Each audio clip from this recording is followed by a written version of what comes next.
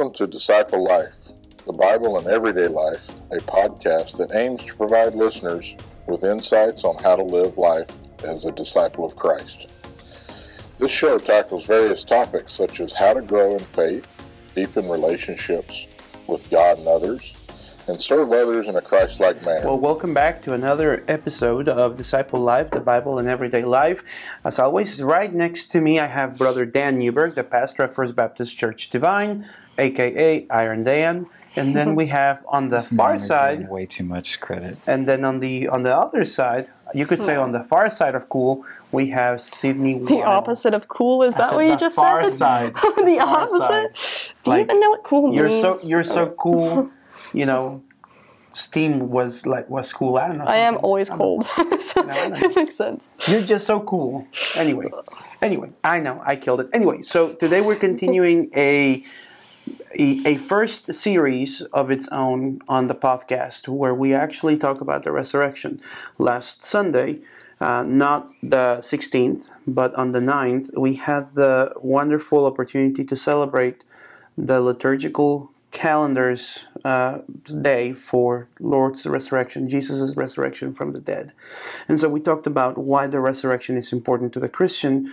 And so you left us with a cliffhanger. What does the resurrection mean for Jesus as the Son of God? But how does that have an implication with us?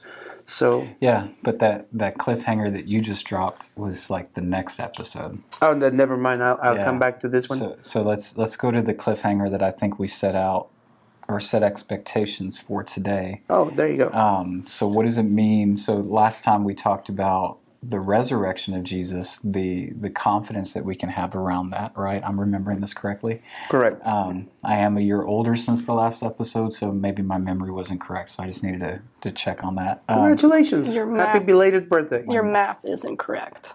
Ooh, no. Your number went up, but... I am, technically a year older. Anyway, so today, then we're going to talk about what does it mean for Jesus to have been resurrected. Okay. So what does it mean? No. That's like the old song says, he arose. Like, what does it mean, period, or what does it mean for us? For us is the next one. What does it mean for Jesus to have been resurrected? What does it mean? I think that's a pertinent question that lots of people have. But what does it mean? What do y'all think? You go last.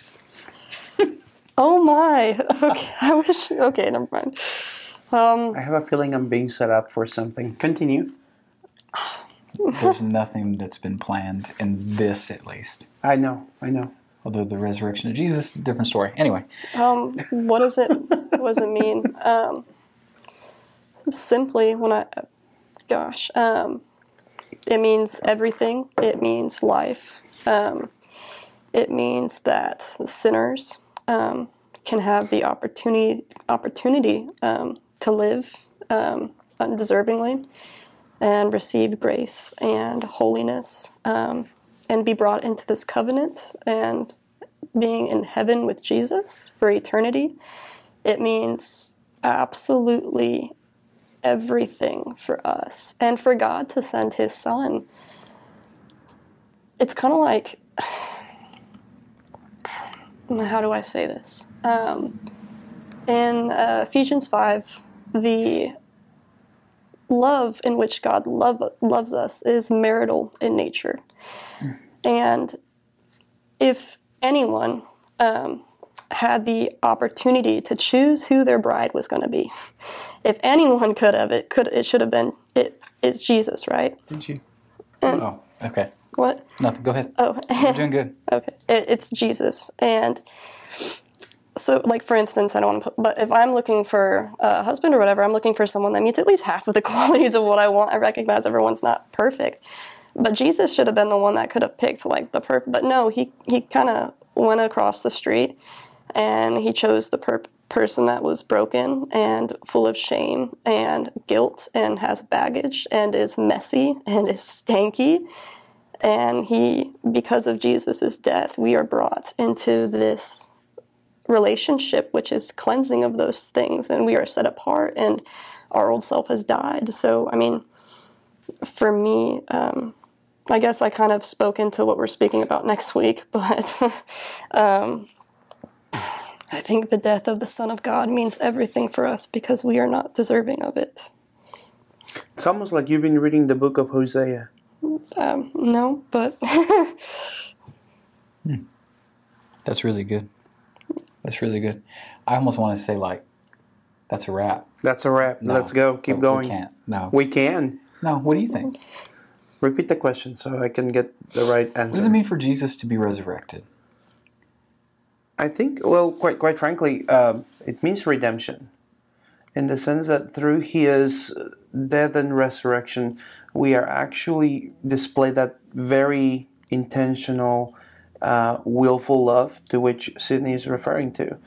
And it gives all of humanity, much to her point, this idea that while we are lost and without a cause for actual redeeming of our own, God shows us that He is able and willing and opening an invitation to whosoever will to come in and receive this gift.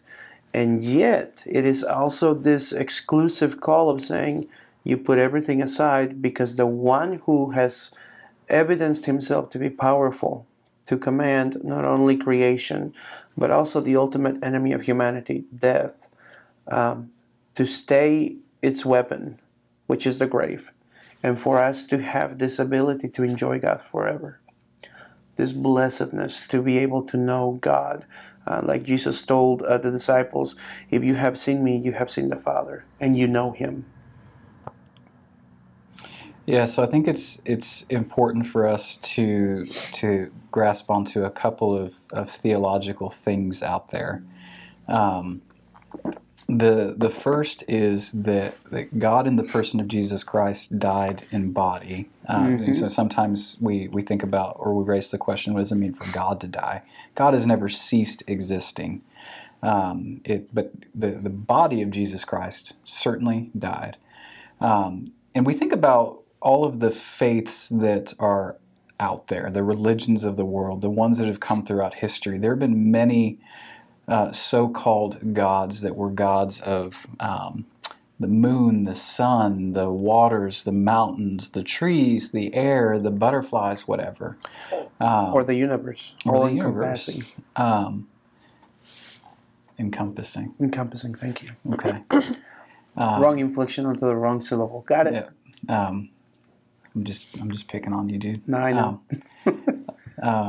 But the idea here is that all of those gods, if you will, they're figments of our imagination.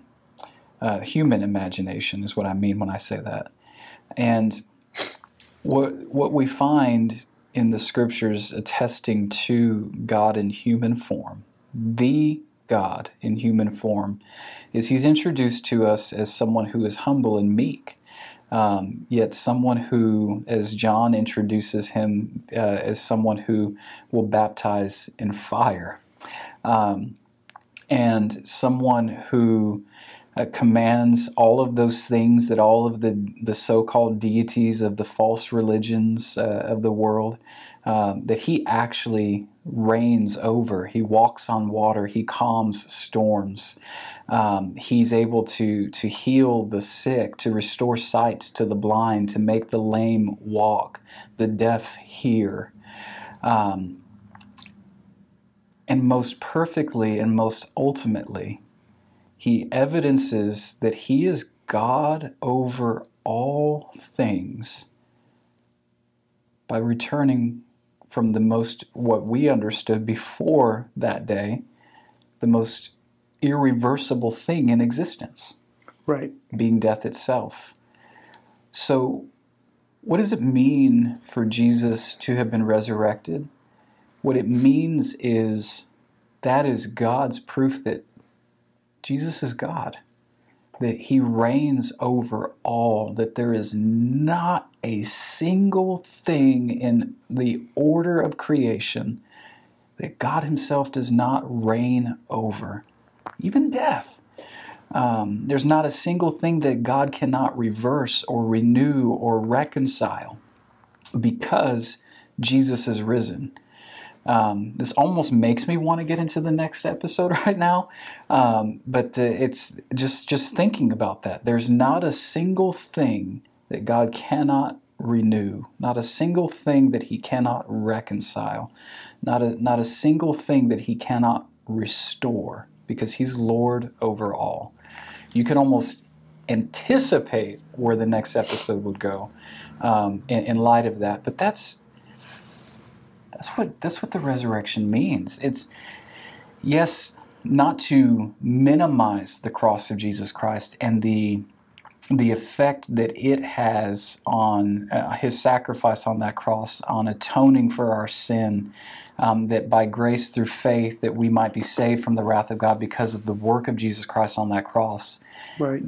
But you can't separate the cross from the empty tomb. So you have an atonement for sin that is completed by God Himself, who is able to and will reverse all of the fallenness of this world. Amen. So there's, I don't know, even words fail to put into totality that work. But that's what it means for the Son of God to be raised from the dead. There's nothing that's impossible with God. What you looking up? Well, it's almost like you've been reading the book of the letter to the Colossians, right? Well, I have been reading that. I mean, I've been kind of preaching. I know that's kind of that's where I'm going for that. And so I love the idea that Paul here talks about the excellencies of Christ in chapter 1, where it says that He has rescued us from the domain of darkness and transferred us into the kingdom of His beloved Son, in whom we have redemption and forgiveness of sins, being the image of the invisible God, the firstborn of all creation. For by Him all things were created, both in heaven and on earth, visible and invisible, whether thrones or dominions or rulers or authorities. All things have been created through Him. And then he goes on to say that it is through the grave that He becomes first things, even among the dead. That He is the crown of all creation and the head of all things. Just think about the cross. Think about a burial tomb. Think about a grave. We think of those as signs of defeat and finality. Right. Yet Jesus, God, in His infinitude, yes, that's a word, by the way, inverts, or He flips that script, so to say, that where the cross was an instrument of suffering and shame, that is where Jesus is glorified. That's where His glory is seen as He's hung between heaven and earth. That a tomb that should be a final resting place, as we so often offer as a euphemism, that was just a temporary holding to fulfill Scriptures until He rose. Right. Everything is under His domain and sovereignty. Anyway, that's what it means. I probably haven't done it justice, but then we can get into the so what. So the so what? The so what's next time? We're going to have to wait until next week? Yeah, man. Dang it. I really have problems living in tension between now and later, but that's my own sin to confess. So we do have 2 questions for today, and Sydney can read those because, she's our lovely, wonderful lady who can read well. I'll start with the chicken scratch. She can read good. She cannot. She can read good.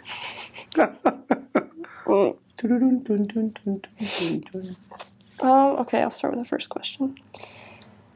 How can one returning or new to Christ transform themselves while discipling their children without making it feel regulatory or creating a sharp shift in the home? I think I can answer this one. I don't have kids, but I can speak on it a little bit before y'all do. Okay. So, first, when you're discipling your kids, I think a lot of the hearts of parents is I almost want to love my kids so much into grace, and love them with the love of God so much into holiness, love them into this covenant, love them into heaven. And a lot of it is like, what do I need to do? What do I need to do? What do I need to do? And you could set all of the structures that you have in your head, and structure is good, but it's kind of like my body. I've got my backbone and the ribs, and it's the structure of my body, but it's not what gives life. What gives me life is Jesus, and the only way that your kids will grow and be discipled is just this gospel being proclaimed again and again and again and again and again, so that they can grow. And the only one that is truly able to do a eternal, fruitful, and changing work is God. And it's only the love of God that will bring your kids to grow. It's only the love of God that will actually transform and make a change. There's nothing that you can do, I guess, in your own power. My advice would just be pray for the Holy Spirit to move and just keep, what is the analogy, throwing the seeds and letting God water them. Just keep doing that again and again and again, and allowing Him to move and create the growth. And just speaking truth and walking in truth. That's my advice on that. But can y'all speak on, do you want to read it for yourself? Did you want to offer anything else to that? I think for the person and anyone who may be dealing with this, how do we discipline our kids in light of the transformation that comes because of our encounter with Christ, because we surrender our lives to Him. And by the way, I'll be the first one to say I struggle with this because I have 3 boys, and overall society judges men far more harshly than they do women, and there's less grace available to men as they grow up than there is to women. And so I would say that we need to understand that we can parent out of a place of grace and mercy, because we have been given grace by God, who had every right to smack us around, really quite literally take our lives for defiling Him, His holiness. And yet He did not. He offered us redemption and forgiveness. There's an element of parenting that comes with that particular aura, that we can discipline our children, hold them to account, which is a healthy thing, which the Bible also actually condones, saying, you discipline a child because you love the child. You don't discipline a child because they're not your child and you don't love them. And so discipline is important when raising a family, boys or girls.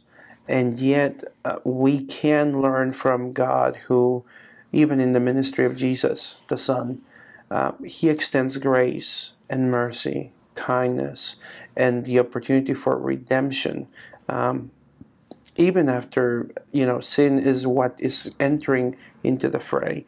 For example, the way that Jesus deals with the tax collectors, the same way that He deals with the teachers of the law. He exposes the issue, and it is up to the individual to respond to that, whether it's going to be with, we're going to accept forgiveness and be transformed by that and by the grace that comes with it, or we're going to say, how dare you, we know better. And our children do the same way. Children do the same thing. There are children that, because of how they are, because they're human, they're little sinners, and I know some people don't like to hear that, but they are sinners. There's going to be that element of rebellion, and discipline comes to help. And yet, if we trust that the Holy Spirit is working in their lives, and that He's using us to work in their lives as parents, that the Holy Spirit will allow that forgiveness and grace given in any one situation through parenting, where they will see the light of the gospel and they will be transformed. Whereas there's also the unfortunate reality that There are some children, and I have one of them, who is very willful. And sometimes you have to be a little more stern with them, but always explaining to them that discipline is not a means for them to feel pain. You have to follow it with, and this is done because I love you, and I want to ensure that as you grow up, you reflect the heart and the character of Christ. That's what I would add to what Sydney said.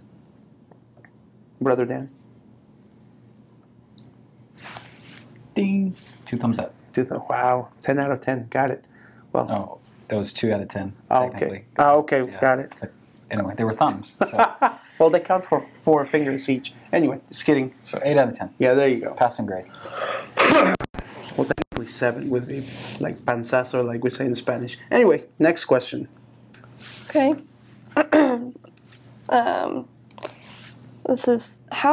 This is a question I had when I was listening to the sermon that I thought anyways, how do we focus, or what do we focus on to avoid just growing in our mind alone and not in our heart? Yeah, so Sydney's referring to the introduction to yesterday's message. Yeah. So what do we focus on so we're not swelling in our heads and having shriveling or shrinking hearts in our chests? I think we've got to begin by focusing on Christ, and we need to follow that with focusing on others and not focusing on ourselves. The idea of growing in our heads and not, or our brains swelling, and our hearts not, is the idea that we might approach the Bible like a reference book or a textbook, that we're just going to seek to obtain information in our head, which is all well and good. And please don't hear me discouraging you from reading a Bible. It's not what I would want to be heard as advocating for right now. But it is to call into question your purpose or motive in approaching the Scriptures. So as to say that if your approach to the Bible is to become the Bible quiz guru who's going to win at trivia nights, on Christian trivia night or something, that's pretty self-serving. That's inflating self there. But if you are approaching this this word that God has given to us that perfectly reveals His Son, you would do so in a manner that would open you up for the Spirit to be at work in your life.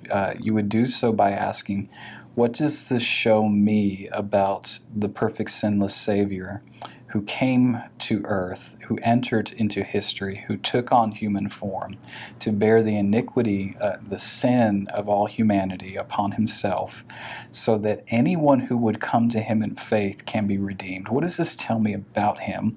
And following that, if I'm actually submitting myself to Him, what does this tell me about how I'm then supposed to live, conforming to Him and serving Him so that I might reveal Him to others? It's focusing on Christ and focusing on others. I see a lot of people, and I don't want to sound like I'm just this crotchety 39-year-old man now that's just wanting to beat up on things. But that see these wristbands all the time, that I am second, and I understand the point of that movement. I would just challenge that and ask. I think a better approach would be to say I am last, not I am second. I think that if you're looking to order things, you're not second in a proper ordering of things. If you take me as an example, I'm in my triage of orderings. I'm nowhere near second if I'm actually living faithfully to the one who's saved me and redeemed me. Christ is first. My wife is second. My children are third. This church is fourth. That may surprise people who hear that from a pastor, but church ain't first, second, or third on my list. I have responsibilities, God-given responsibilities that are of greater priority, and you work down that list, and at the end you will find yourself, if there's even energy or time in the day to focus on that, so that it's moving away from the self, is really what this is. So, thinking about yesterday, that then is the idea that our heart is being conformed to what our Lord loves, and our hearts are being conformed to what His heart breaks over. We know that Scripture says that He desires that none would perish, that all would be saved. So then, at a minimum, we can look to an example of John the Baptist and be like, there's Jesus, point. I'm just going to, don't look at me, look at Him. Turn to Him. Because that's at the root of God's heart, is to redeem what He's created, to reconcile what He's created to Himself. He's done all the work, and by the way, it wasn't easy. Unless you consider the cross and the whole passion easy, and then dying. Yeah. Unless you just skip that. But the point is that if we understand those things, our heads swell if our relationship to Christ is one that serves self, because we approach Scripture to grow in information and knowledge so that we can inflate ourselves, because what we're going to do is play a game of comparison thereafter. Look how holy I am. I carry my Bible everywhere. I studied my Sunday school lesson before I got into the class. I gave this week. Did you? All of those things that just become a way of reinforcing your claim before the Almighty that you're worthy of redemption at the end of the day. It's a works-based righteousness that we would say, no, I don't believe that. It's only by grace through faith. But in action, it looks a whole lot like you're trying to earn something. Or a life that is one that is lived as a true recipient of forgiveness and grace is one that would serve others in the likeness of the one who did not come to be served, but to serve. Amen. That makes sense? Makes sense. Clear as mud. Cool. I guess You say clear as mud? Yeah. That doesn't make sense. There's probably someone out there. There's probably someone out there right now saying, "Well, why couldn't you have said it that briefly yesterday? Why did you make me suffer through that long thing?" Anyway, sorry. And for that, you need to just send me an email, carlos@fbcdivine.org, and I'll give you an answer as to why we do that. Any closing thoughts?